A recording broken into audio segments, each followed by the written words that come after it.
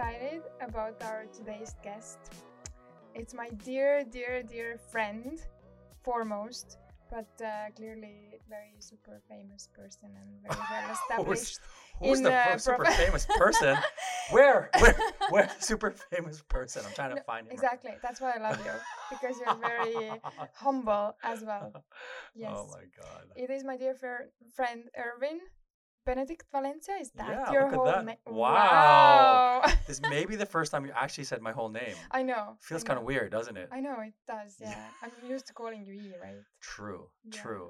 Yeah, you don't even call me EBV, which is obviously the acronym of my whole name. But EBV. EBV, yeah, because of the B. So, yeah. But you've always known me as E, my darling. So we'll keep it at that.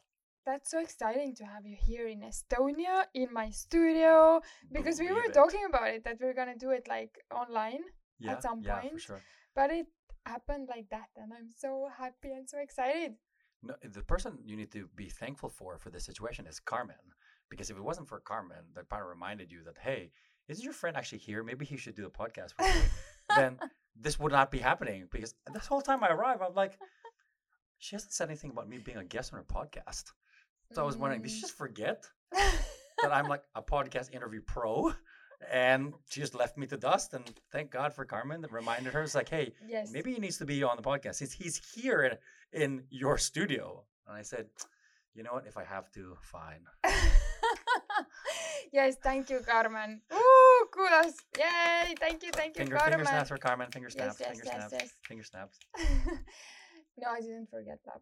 Oh, you did. Stop it. Yeah, I did. Yeah, just like you forgot the fact that I was on time, early, and ready to come to this podcast interview. Don't go there.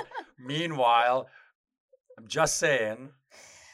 Okay, love, but can you please introduce yourself? Like, let's start from what are you doing today? Today's topic is going to be mostly about gratitude. And I know that you're which I'm also so excited about, because it's like one of my best tool, like one of my favorite tools in this world to use for living a happier and more fulfilling life. So I'm very excited to get into that. But first of all, I would like our listeners to get to know you a little bit more. So let's start with what are you doing now, like professionally? Professionally, I'm sitting down in your chair and doing this podcast with you. Could At be a this profession. moment. At this moment, you said right now. So right this is exactly now. in Estonia. That also happens to be a Mind Valley University event.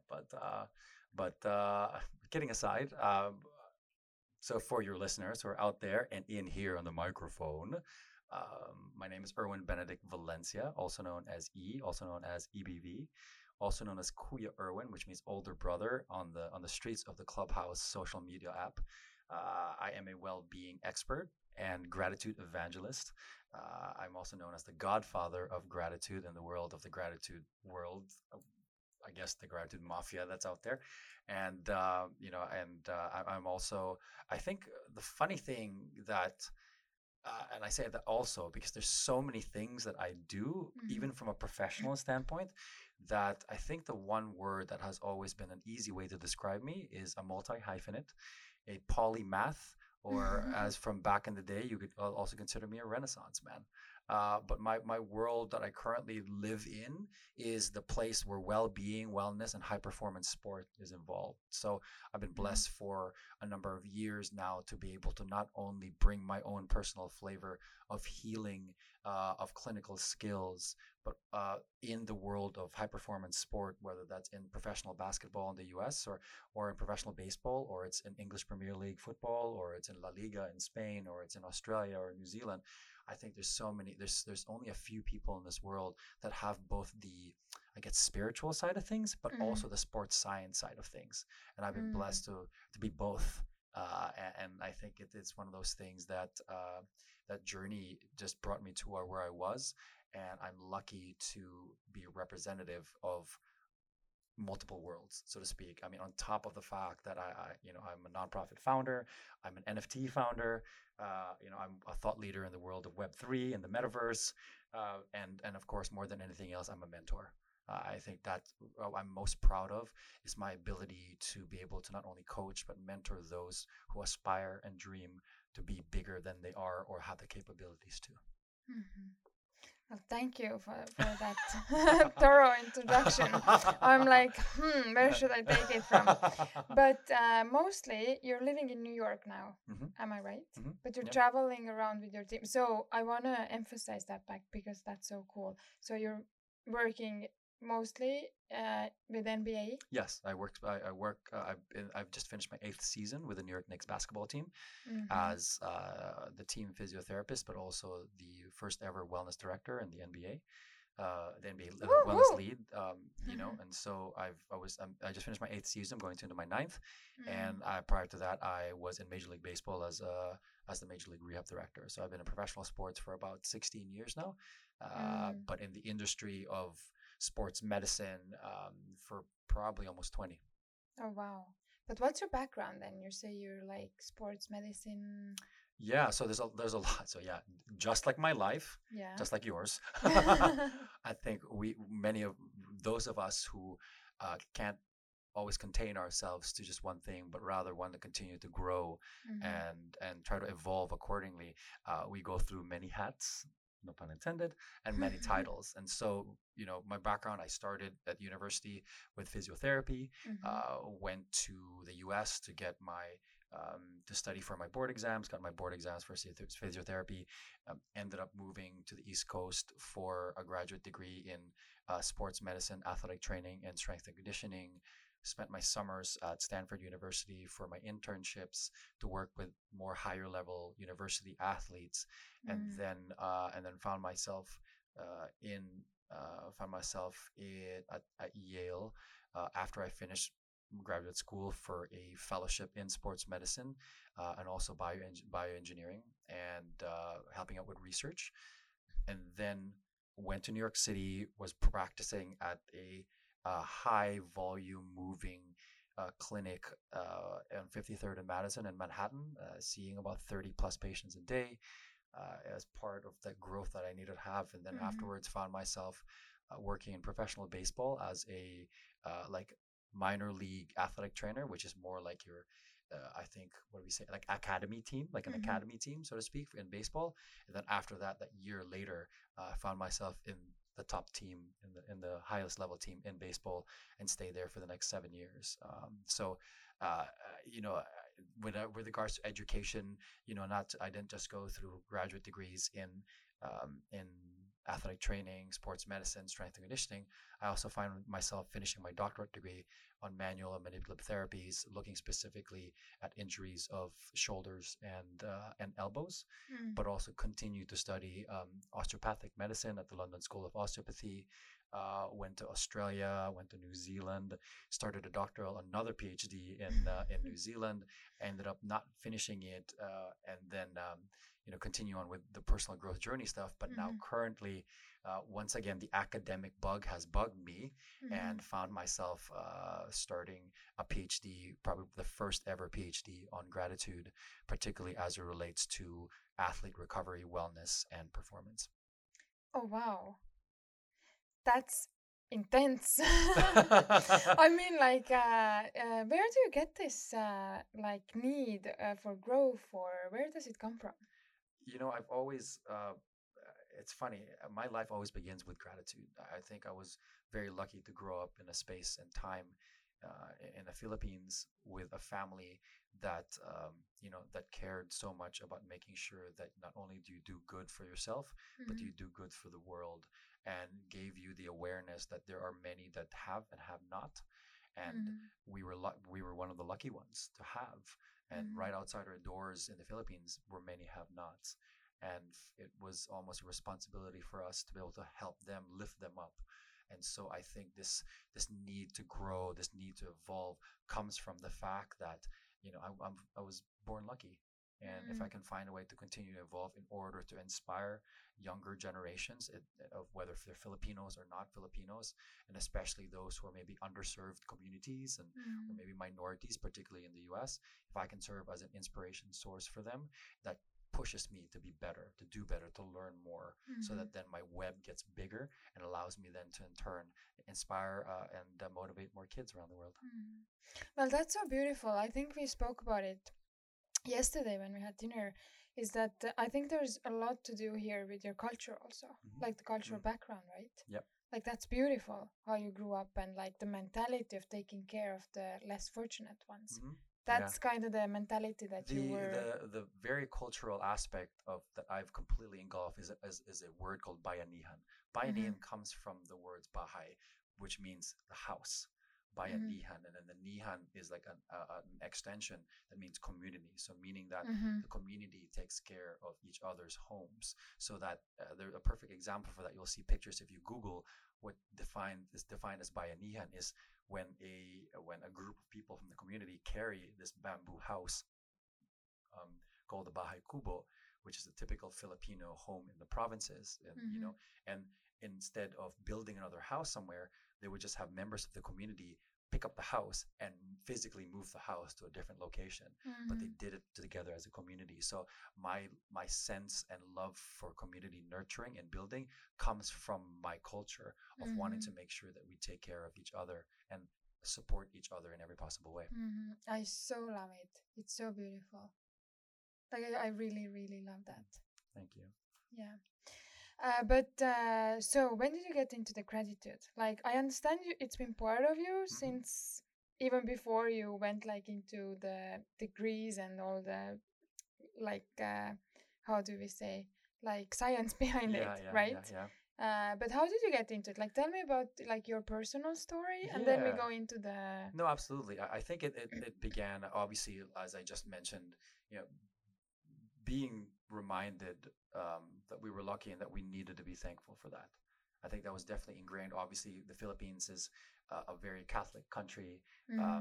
a very giving country, and it's something that I think it was ingrained into us growing up. That say, hey, there's kids in Africa that don't have food. There's kids in the Philippines that don't have food.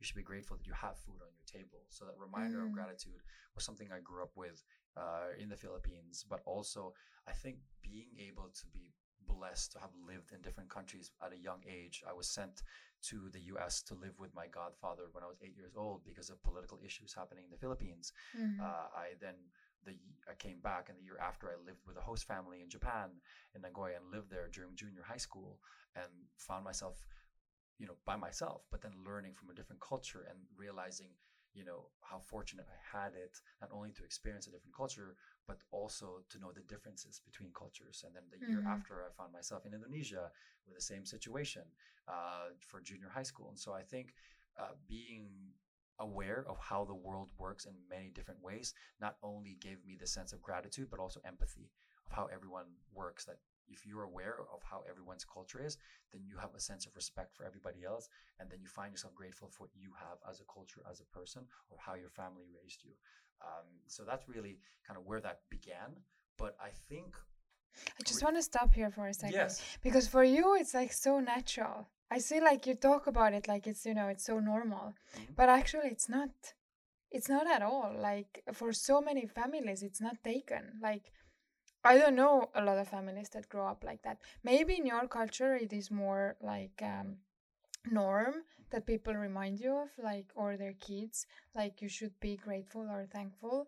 But I don't think it's a norm in Mm, today's world, or the way people are growing up. Like interesting. it's so beautiful to see how you're talking about it. Like it was part of your life Yeah, since yeah. you're like growing up, and that's what you're kind of going around the world and into different cities and countries even, and still having that gratitude in you. Yeah, you know what? I didn't know the difference. Yeah, I thought Yeah. this is what life was about, and I will always be grateful, ironically, to my parents. And I will Mm. always say that I was so blessed that they did a great job with me. They did a great job with my sister. They did a great job with my brother. I think all we can Mm-hmm. ever ask for our parents is that they do their best, and Yeah. if they instill values within you, you make your own decisions in life. And even though I was a rebellious kid, I want to do things differently. I think me being sent all over the world was actually a gift rather than Yeah. something I would have done. I would have done it myself, basically, eventually, Mm-hmm. but they did it for me. And I think Mm-hmm.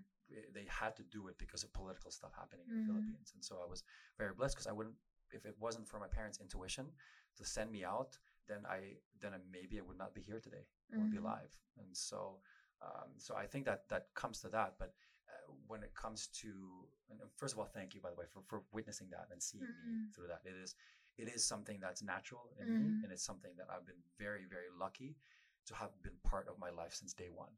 And so it isn't like an epiphany that I went through. And I know I have friends and colleagues who are in the world of gratitude that maybe something bad happened or they were going through stuff. But me, it starts with positivity and from such a young age, and I didn't know the difference. Yeah, So yeah, I thought just everyone was positive or everyone was exactly. grateful, Yeah, you know? wow. Yeah. So yeah, it comes natural to me. But I think it wasn't until maybe 2015 that I got focused on it. Mm. And funny enough, like many things in my life, it starts with a woman.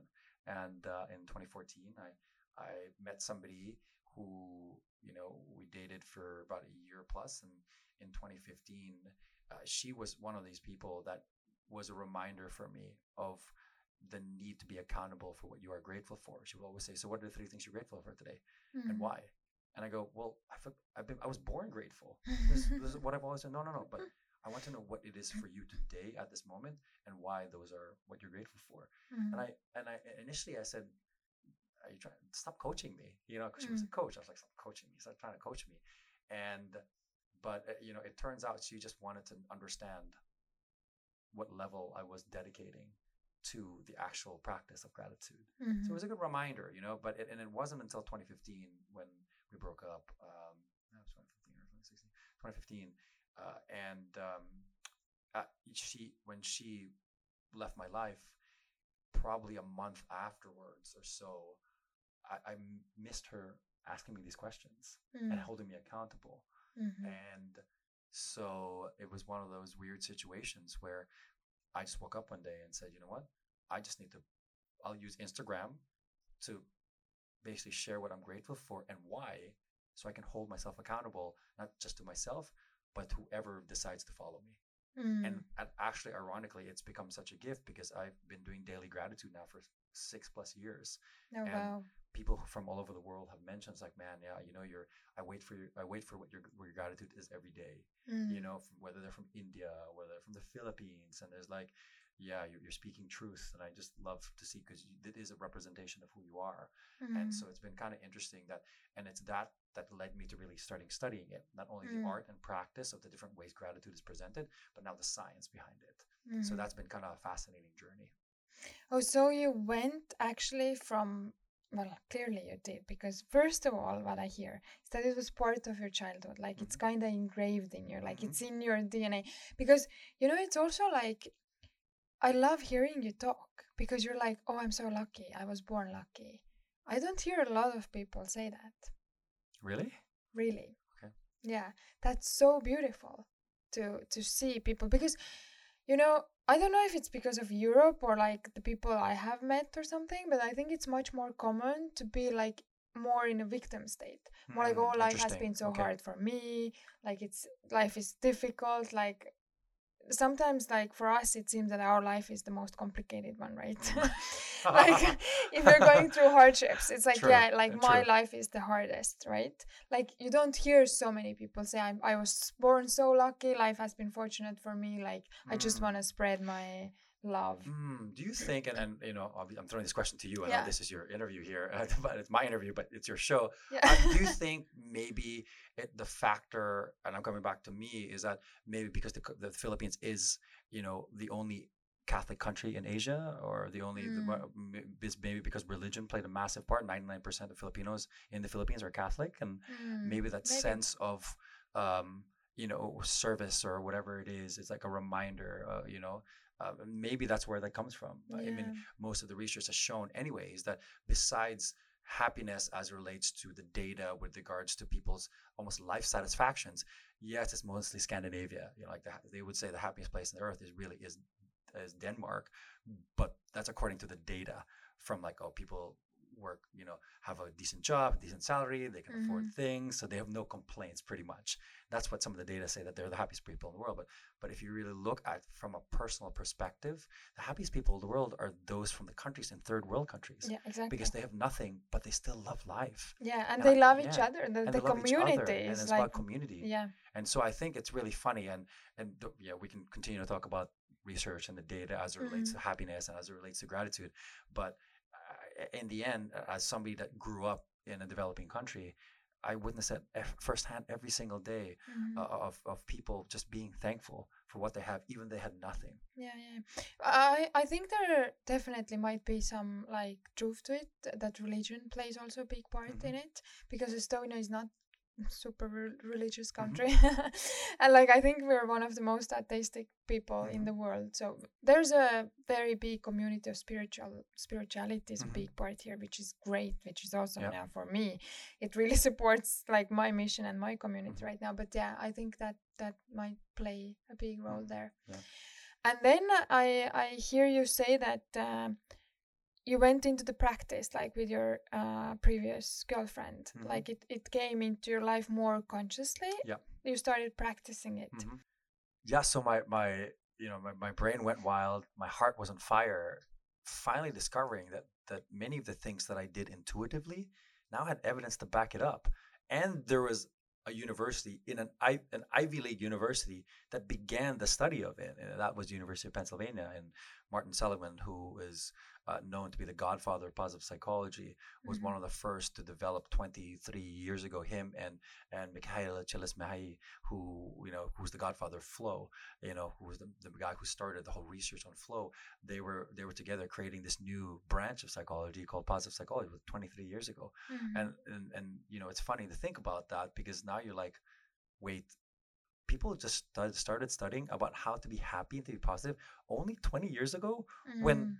so much of the world has, obviously has changed, and so much, there's been so much like wars, and there's so much this, misunderstandings, and nobody took a moment to say, we're always thinking about the bad things that happen to people. Why don't we think about the happy things or the good things that happen to people? Mm-hmm. So I was very blessed to have that discovery and find myself going through the positive psychology program at University of Pennsylvania, which gave me that validity, because not only was I studying positive psychology just in general as a personal research, I was studying it at the place it actually started, Mm-hmm. and that was like such a, an amazing aha moment for me, because the first paper that was sent to us, okay, this is your homework. The first homework was about describing who and what defines the happiest people on earth, Mm-hmm. and things that were written there literally described me.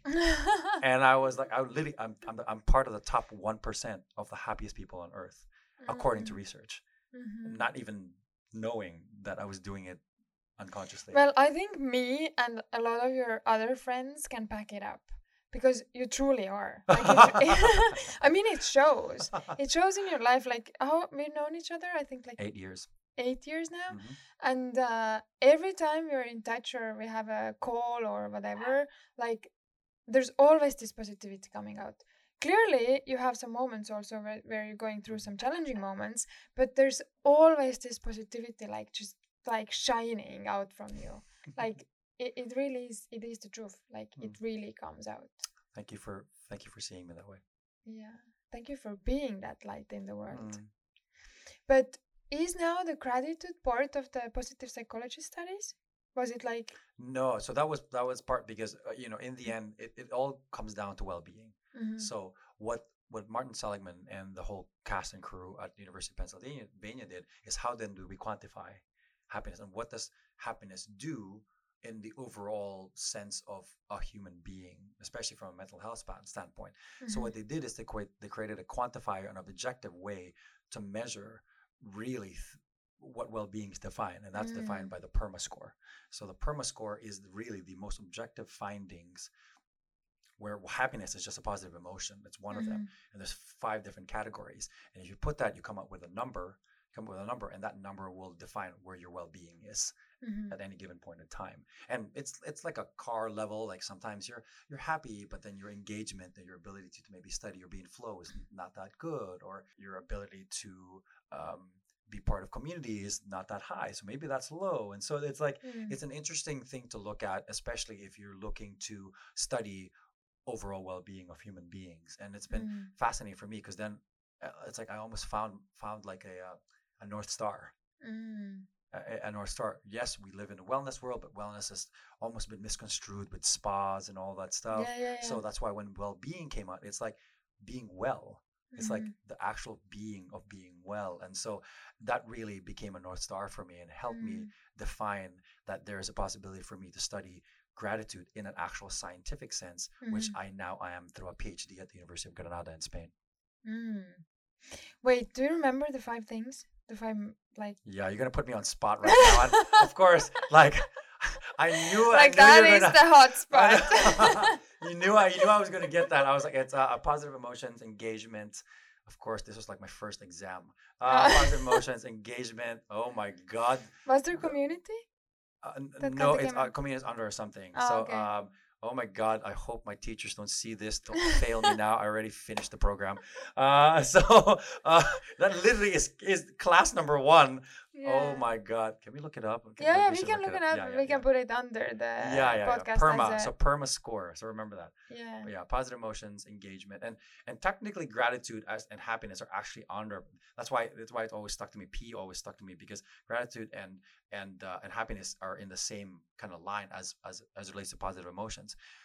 But the difference, what they've seen is with the study of gratitude, is that gratitude is actually, from a neuroscience standpoint, is the only emotion, feeling, or variable that we as humans experience that has no negative polarity. So in the sense, you can be happy, but you can still be sad while you're happy. You can be overjoyed, but kind of be angry at something. But when you're in the state of gratitude, there's nothing else that come inside you. If you're truly in the pure sense of gratitude, almost like a sense of enlightenment or being ultimately mindful or in flow in the sense. But flow is engagement. It's another thing there. But sometimes with flow, it's like this temporary thing, and then and then it's gone. It's fading, and some of the research kind of has shown that. But with gratitude, there's certain hacks and practices that when you do, that state just lives on in you, and it's a subtle thing that maybe not everyone notices, or maybe you don't notice, but everyone else notices. So it's kind of very interesting, and that's one of those fascinating things. And it's like that's why some authors would say, and some research would say that gratitude is the most in a sense the most transformative force in the universe. Even though you would say, well, you can argue, it's like, well, that's love, right? But love there's so many branches of love. There's agape, which is universal love. There's romantic love, but then even in love, there's heartbreak. So there's there's still like this negative polarity. Well, that's interesting. Yeah, because I just wanted to ask this question, but you kind of already went into it. Like, why gratitude? Because this positive psychology is such a big, like, there's so many things, but you decided to concentrate more on the gratitude. But that's exactly, I hear the reasons now. Yeah, but it's also, like, this is one of the reasons. But also the fact it's I lived through it. I began my life with it, and to be able to find something I can anchor myself in and actually use the science to then use for a bigger perspective and to be able to scale it was something I was so fascinated by. And plus, nobody has ever used gratitude in a world of sports in the way that we're using it as it relates to finding how athletes' wellness levels and athletes' recovery ability, or even their performance on the court. No one's done that yet. I'm literally the first person that's doing this. Oh, wow. So. You go, I'm proud of you. Yeah. That's cool. Thanks, my darling. That's cool. That's amazing. So, can you explain, like, how does I just want to go, like, more into the university part. Like, did you go from, like, PA to master's or PhD? Like, how does the how long have you studied it? Well, right now, because I already have my first doctoral degree, so this is my second doctoral degree. Clearly, Geek, everybody. I'm a geek. You can be a geek alert. too, and I still look cool. Check the hat. Yeah. Sending love to Willie Hampui, by the way. Love in the hat. Thank you, buddy. No, this was the funny thing about the PhD program in Granada in Spain is that initially I was trying to find a way to do it in the U.S. I was thought that maybe I could do it at the University of Pennsylvania because that's where the birthplace was. But I think that the challenge for me was American universities are so complicated with their PhDs because they want you to actually be full-time in it, be a teaching assistant, but also live this kind of, you have to still go to classes and live this poor PhD situation. You have to go through it, then you have to go through the struggle. When the European model is very different, as you can do it, you spend your time on campus, and especially now with the world digitally and what pandemic has done, if how many people can actually complete their programs without having to really be there, as long as they complete the studies. And the requirement for me was to be able to publish 3 or 4 articles specifically that tells the story of my overall thesis, and then the experiment that comes with it. And so one of the only few universities that said, hey, I think that's really cool, was the University of Granada in Spain. And it is because my little in there was the fact that the head of the clinical medicine and public health program was an old friend of mine who 10 years ago, maybe now 12 years ago, asked me, it's like, hey man, if you want to do your PhD, come to Granada, you do your PhD here. I'm kind of higher up now in the program. This was like 12 years ago, and I can help you kind of get in. But just the communication back in the day when internet wasn't the best, and even the professors didn't know how to really use email that much, it was terrible. And not only that, he was like, yeah, so I said, what do you want to study? I was like, I'm thinking of something from, let's say the hips. And at that time, I was fascinated about the hips and hip movement and the back. And he goes, well, there's a researcher that's doing stuff with us from, I think, Sweden, that is looking at the pain patterns in the calf muscle. And I said, yeah, no, I have no interest in just being an expert in what the pain of my calf is. Wait, but is it somehow connected to sports, the degree you're doing in gratitude? Yes. Oh, really? Yeah. Oh, that's very specific. Oh, very specific. Yeah. So the reason, also another reason why is that, so 12 years later, I call my friend Manolo. Guess what, buddy? I think I want to do this PhD with you this time. And I talked about what we're looking at. I actually want to go towards kind of the mindfulness, but also mindfulness and adding gratitude. And he goes, did you know that my studies have always been sports and mindfulness, right? I go, what? Like 10 years ago? He goes, yeah. Why did you tell me that? And he goes, I don't know. You were talking about the hip. So you were keen on that. And I was like, so you're saying we could have done this like 10 years ago? Clearly, it wasn't my time to do it. There's a divine timing with everything. And I believe that it was now, because now I've almost done the work myself to be able to get to the point studying the art of it. And now the science that I've been so fascinated about is now out there, because 10, 12 years ago, positive psychology had only been a decade old, and I wouldn't have the research to back up the stuff I want now that I'm looking at it on sports. So it's really fascinating divine timing wise. So I called him, I said, hey, you think we can do this? And he's like, you know what? We actually can, because I'm also now the medical director of the Granada Football Club. And I have conversations with the Granada basketball team too now. So maybe we could do your research with the teams already there for you. And I was like, that's good, because it's going to be challenging for me to do the experiments in the US because of liabilities, the IRBs, the things that you're not allowed to do because of human performance stuff in the US. They don't really like to test things because there's so many, especially in the NBA, where there's a basketball union where the players, you have to ask permission about everything, so you can't study anything with them. So I said, I'll just take it to another country. And, oh wow! So yeah, that I really wanted to ask. Like, can you apply that with your MBA team, or you're not actually using it? I can't do the experiment with them. Hence the reason why I have to do the experiment here in Europe. But then the results I get, I can then replicate, because technically Europe will be my pilot study. Okay. Then if I get results, publish my papers, people are fascinated. They'll be like, ooh, maybe we should try that in the US. Oh wow! Oh, you mean like do the experiment but can't you use like some other experiments that have been done already?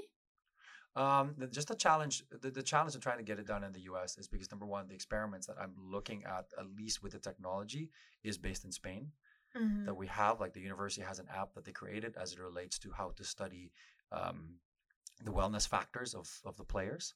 So what I was just going to do is add the element of gratitude for something they've already been doing.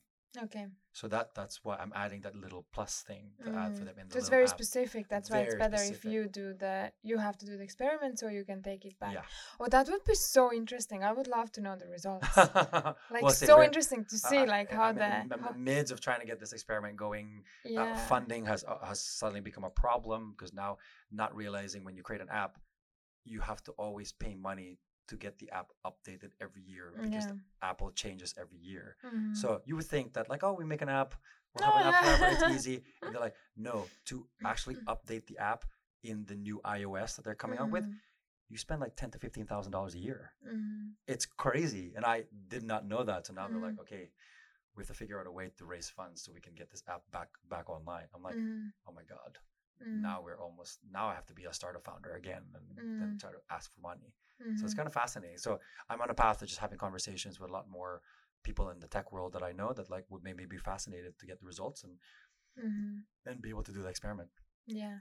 Interesting. I'm very looking forward to the Oh, thank you. results. Yeah, because I'm a very big believer in gratitude. So if we can't talk now like so much about the sports world and how the gratitude is changing the results there, uh, I would like to know your personal experience first, and then we can talk about the science part Hmm. of it. Like, why is the gratitude rate? Oh, which way should we go? Let's talk about the science first. Okay. Yeah. So, why is gratitude good? Why should anyone practice gratitude? Well, as the reason why we need to practice gratitude on a daily basis is because number one, it is the single most transformative force in the universe, according to some researchers, and also because of the fact that it is the one thing that has no negative polarity. So, as I talked about from my childhood, and my parents always saying, "Hey, you need to be, you're lucky, and you need to be grateful that the fact you have food on the table every day, while kids outside our door don't." Mm-hmm. And by doing that, it instills this sense of empathy in you as you go through your days and the reminder for yourself that you can live fully at a high level of well-being just by simply being grateful. Mm-hmm. And ironically, as I've done that for my own personal self, it's like I think I don't notice the big differences because it's something I've been living with since I was a Mm. little kid. So, but to see that in people that I've inspired is probably the biggest gift that I've been able to give people. Mm-hmm. Whether it's my mentorship group, whether it's the gratitude gang from Mm-hmm. either the metaverse or in real life, I think uh, people now realize its power, and to be able to take a moment and stop and just be simply be grateful allows you to then have more love, from a perspective personally, from more love, more patience, um, and also have a bigger sense of service, not just to self but to others. And I Mm-hmm. think that's the reason why for me it's been my most transformative, powerful force. Mm-hmm. But that said, the science has also proved it. When Yeah. you have more gratitude, you are less depressed. You have decreased heart rate. Decreased heart rate and the when you're in the presence of it, and then which then in turn allows you to have less cardiac conditions. It allows you to have more empathy, and also gets you less fearful of taking risks and stuff like that. So I Mm. think there's so many good things that come out just by simply having a gratitude practice. And Mm-hmm. there's even levels to that. I mean, I stack my gratitude hacks like one after the other, so that then if my perma score is, let's say, at a 95, I just want to be 100 every day. Why? I can just stack another hack to make me Mm. even more grateful. And then I can Mm. walk out, and that's why I radiate with sunshine every day, because of the fact that I stack my hacks. Mm. Mm-hmm. Well, yeah, I believe I like the last part that you brought out, and I believe that holds true for me so much. Is like which I appreciate very much is that taking risk part, because for me, like there's kind of even like no risks. Well, there are risks, but I kind of enjoy them because I'm like, okay, I'm grateful for the lesson. I'm Mhm. grateful for the growth. Like that is the attitude. I'm already like stepping into the world or stepping into the next experience, even if it is fearful. I'm Mhm. like, I'm sure that like the underlying attitude is already like, I'm sure I'm going to learn from it. Mhm. I'm sure there's some lesson here that I'm after going to see and be grateful for sure. Like, I think that's what gratitude is really brought to my life, like Mhm. right now, what allows me to evolve or grow in a, Mhm. such a fast pace. Other benefits for sure, like being happier and like, Healthier. Yeah. healthier. Yeah, health Mhm. is a very big thing. Mhm. And so going into the well-being part of it, what the research has shown is that there's a number of different gratitude techniques that Mm-hmm. allow for that perma score to stay at the high level. Some of them may not be as high hitting, so to speak, but doing it constantly allows you to continue to build up your perma score and live well. But there's some that actually you do one of them and it spikes your well-being right up and it stays there for like a month, and then drops back down quickly. So I think there's enough science to back up why gratitude is a truly transformative force. And if you Mm. practice it every day, it allows you not only to have your well-being at those high scores from a data perspective, but also to be able to live life Mhm. fully. What is the gratitude practice that? Did I understand correctly? There's like one practice that spikes up the score. Yeah, so out of all the gratitude interventions that have been Yeah. proved through science and their experiments, the one most powerful technique is something called the gratitude letter, also known as the gratitude visit.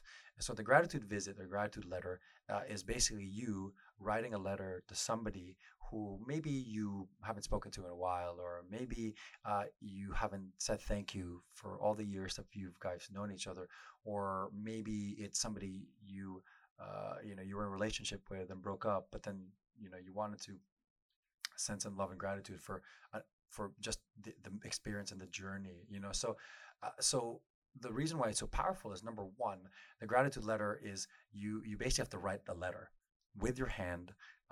And then you make it plain.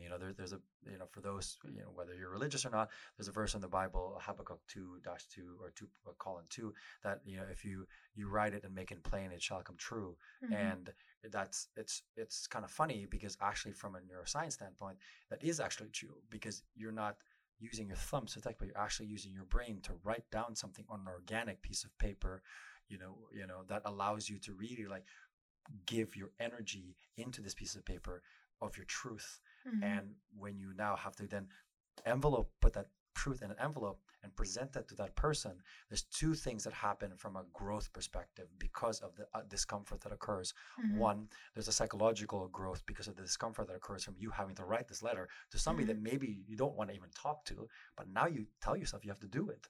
Number two, when you now present that letter to that person and either A, read it to that person, or have that person read it to you while you're in front, Mm-hmm. you know, that's a growth perspective from a sociological perspective, because now there's a social kind of weirdness that occurs, but you have to get over it, because Mm-hmm. once you get through that discomfort, then comes growth and evolution.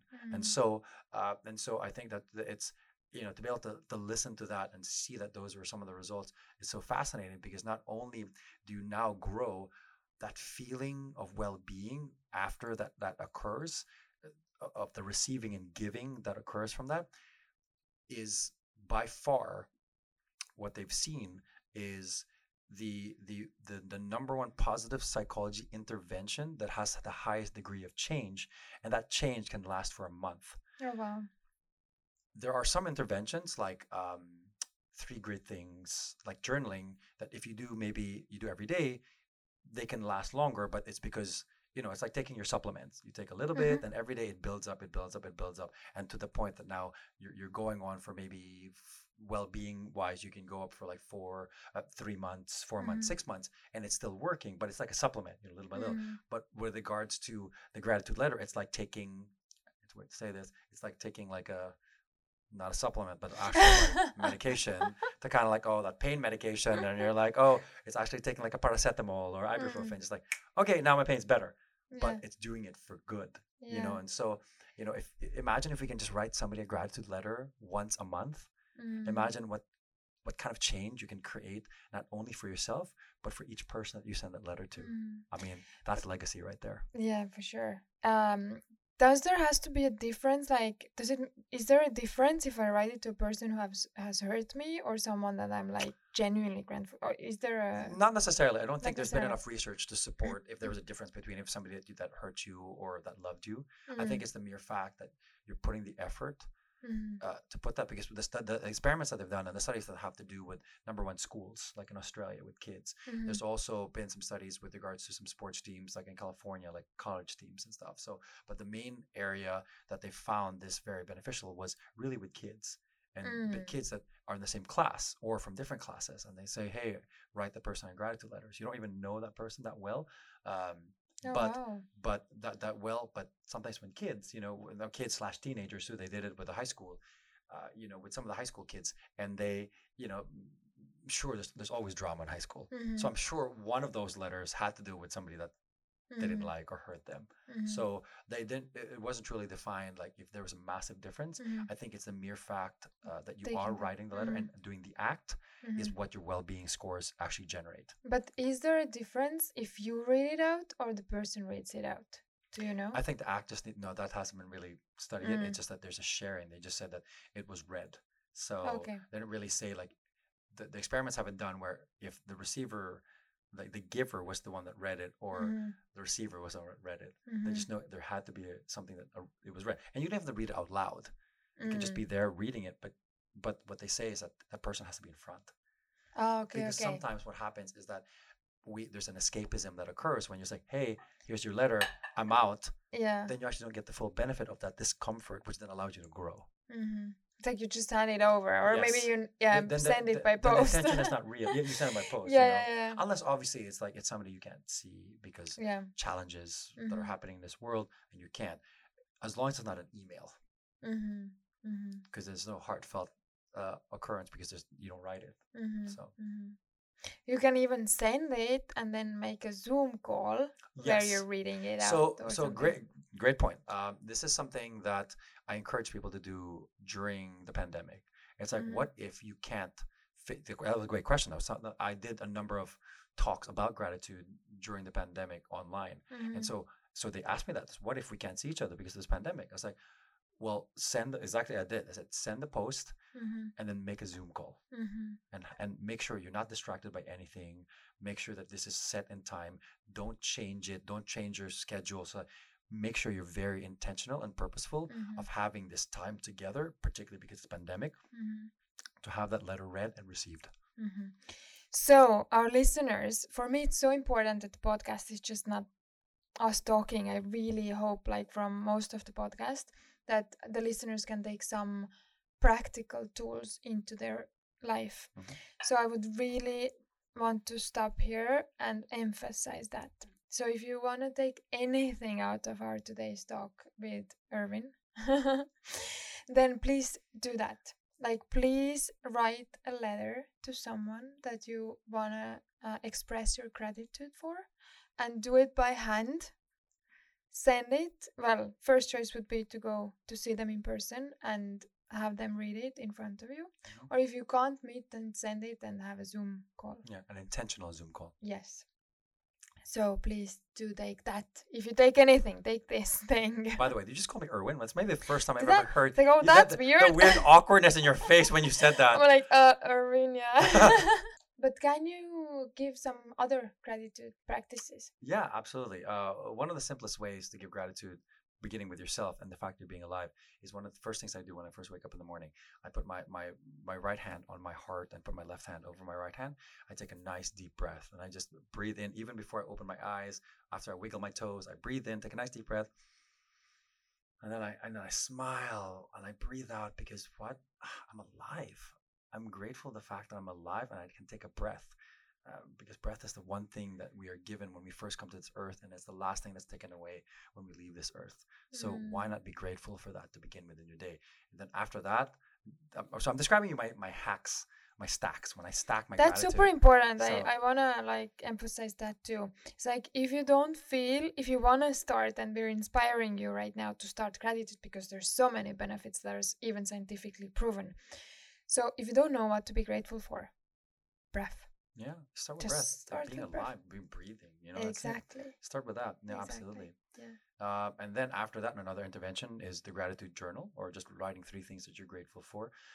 So that's what I would do. I would go right after I go to my bed, write on my journal what are 3 things that I'm grateful for. But then I also add that essence of accountability. Why am I grateful for that? Mm-hmm. You can say like, oh, I'm grateful for coffee, but why? Mm-hmm. And if you just because it's such a weird fad thing nowadays to just say, hey, I'm grateful for blank, but there's no reason behind it. And so I think if you allow yourself to stop for a second and say, why are you grateful for coffee? Because you say, because coffee starts my day, or allows me to have enough energy, or it's a ritual that reminds me of a beautiful time I spent time in Guatemala and I was in a coffee farm. I think by doing that, it actually ties it to a real memory or a mere fact in your life, which then helps you have a better perma score and a better well-being. Mhm. Yeah, and then 3, then I go into a gratitude meditation.